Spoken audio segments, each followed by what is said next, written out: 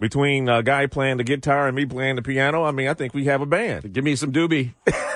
I mean that in a musical way. Okay. Clarify. Listen, there are hundreds of school closings this morning in the metro area, and you can find your school, if it's closed, and others at WJR.com. All the school closings are there. You know, despite some progress, Michigan ranks dead last in tobacco prevention programs for young people. The state spends significantly less on cessation programs than recommended, impacting health and the economy. Joining us on the JR Morning Live line is Dr. Brittany Tayler. She's co-chair of Keep My Kids Tobacco Free Alliance, and she's an internist and pediatrician at Hurley Medical Center, an advocate for tobacco prevention efforts. Dr. Tayler, welcome to JR Morning. So glad to be here. Thank you for having me.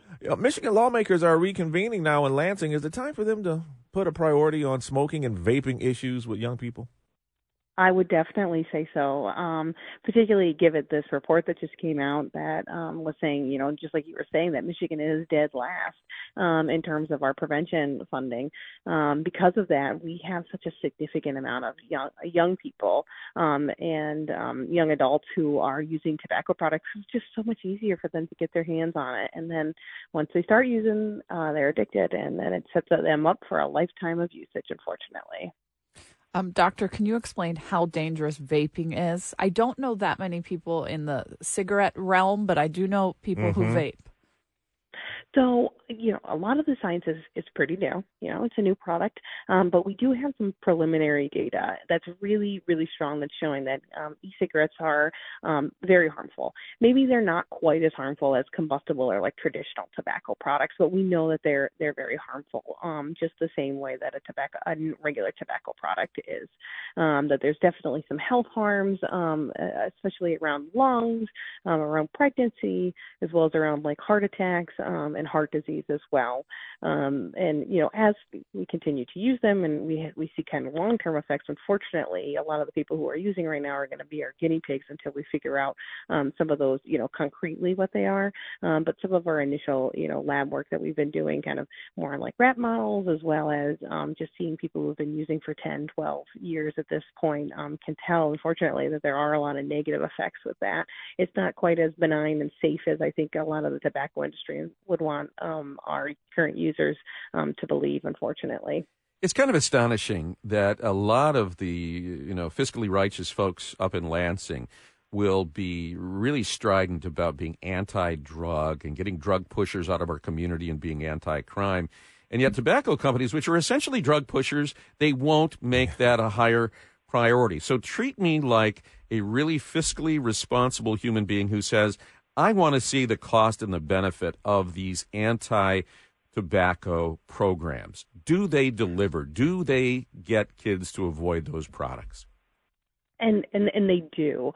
And that's the big thing is that right now in Michigan, we spend $5.3 billion a year on direct healthcare costs associated with tobacco use. I mean, that's a staggering number. And many of those individuals are Medicaid and Medicare users. So we are paying for their tobacco use. And the best way to stop, you know, prevent someone to get from all these long-term effects is to stop someone from using tobacco products as a young person, as a adolescent. 90% of the people who smoke or use tobacco products right now started before the age of 18.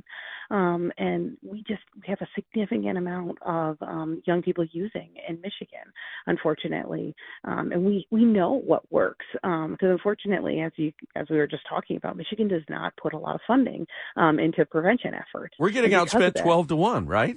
I mean, the tobacco companies are spending $12 to market tobacco products to our kids for every $1 we're spending to try to give them alternative information. Exactly. And again, we pay for it in the long run by not putting it in the front, you know, and not putting in that prevention efforts. And unfortunately, we give the tobacco retailers a lot of free rein here in Michigan. We don't regulate them at all, and it really allows our young people to get their hands on this stuff. And again, we pay for it in the long run, and so that's a big thing we've been talking to the legislators about, that like we are paying for it. You just might not see the price tag at the beginning, like a lot of public health efforts, you know. And because other states are doing this work and are doing such great work, we could tell, you know, that they have lower rates rates of youth tobacco use. And so we know that this works. So that makes it kind of like a win-win. We're going to save money and save lives. Dr. Taylor, is there a bill that was introduced in the Senate that they're working on to do something about this? There is. There's actually a bill package, so several of them. So that's Senate Bill 49 to 56, which goes over several different measures to help prevent youth tobacco usage. But one of them does directly increase the amount of funding that we put forward for tobacco prevention and cessation efforts. Some of the other things in the bill package are a ban on flavored tobacco products, introduction of a e-cigarette tax, which are currently an untaxed product right now in Michigan. So it's another line of revenue that will go directly towards tobacco prevention and cessation efforts, as well as requiring tobacco retailers to have a license.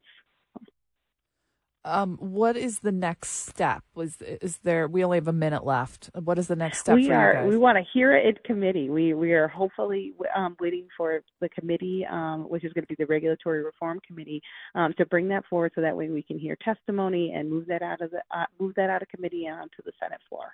That is our next step. Well, Dr. Brittany Tayler, co-chair of Keep Michigan Kids Tobacco Free Alliance, thank you so much for joining us and giving us this information. And we're hoping that Michigan, the legislature gets on the ball and starts really taking a closer look and making it a priority to keep the smoking and vaping out of the hands of our young people. Thank you. Thanks, Doctor. It's not only a health burden; it's an economic burden. Oh, yeah. Look at the huge expense and all the other things you could be spending that money on if you weren't addicted to the nicotine. And I think people think vaping is safe. It is not. They do, and all these flavors and things, and it's just marketing the young people. Right at our kids. We'll be back.